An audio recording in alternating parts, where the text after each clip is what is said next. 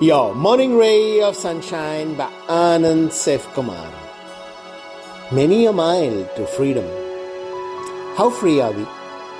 One doesn't mean from the control and orders of a boss or the domination of a spouse or parent. Those there are still ways out of. But how free are we to be our real selves? Which means, are we free from ego, from fear and insecurity, from trying to please, wanting to fit in and be liked, from material greed? The list is pretty long. Of course, unlikely that any of us will ascend to a Buddha state in this life.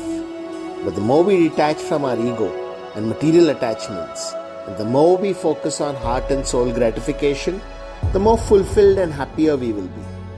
And yes, in tune with ourselves and the universe. It's a long journey that perhaps might take many lives, which is why better to start sooner.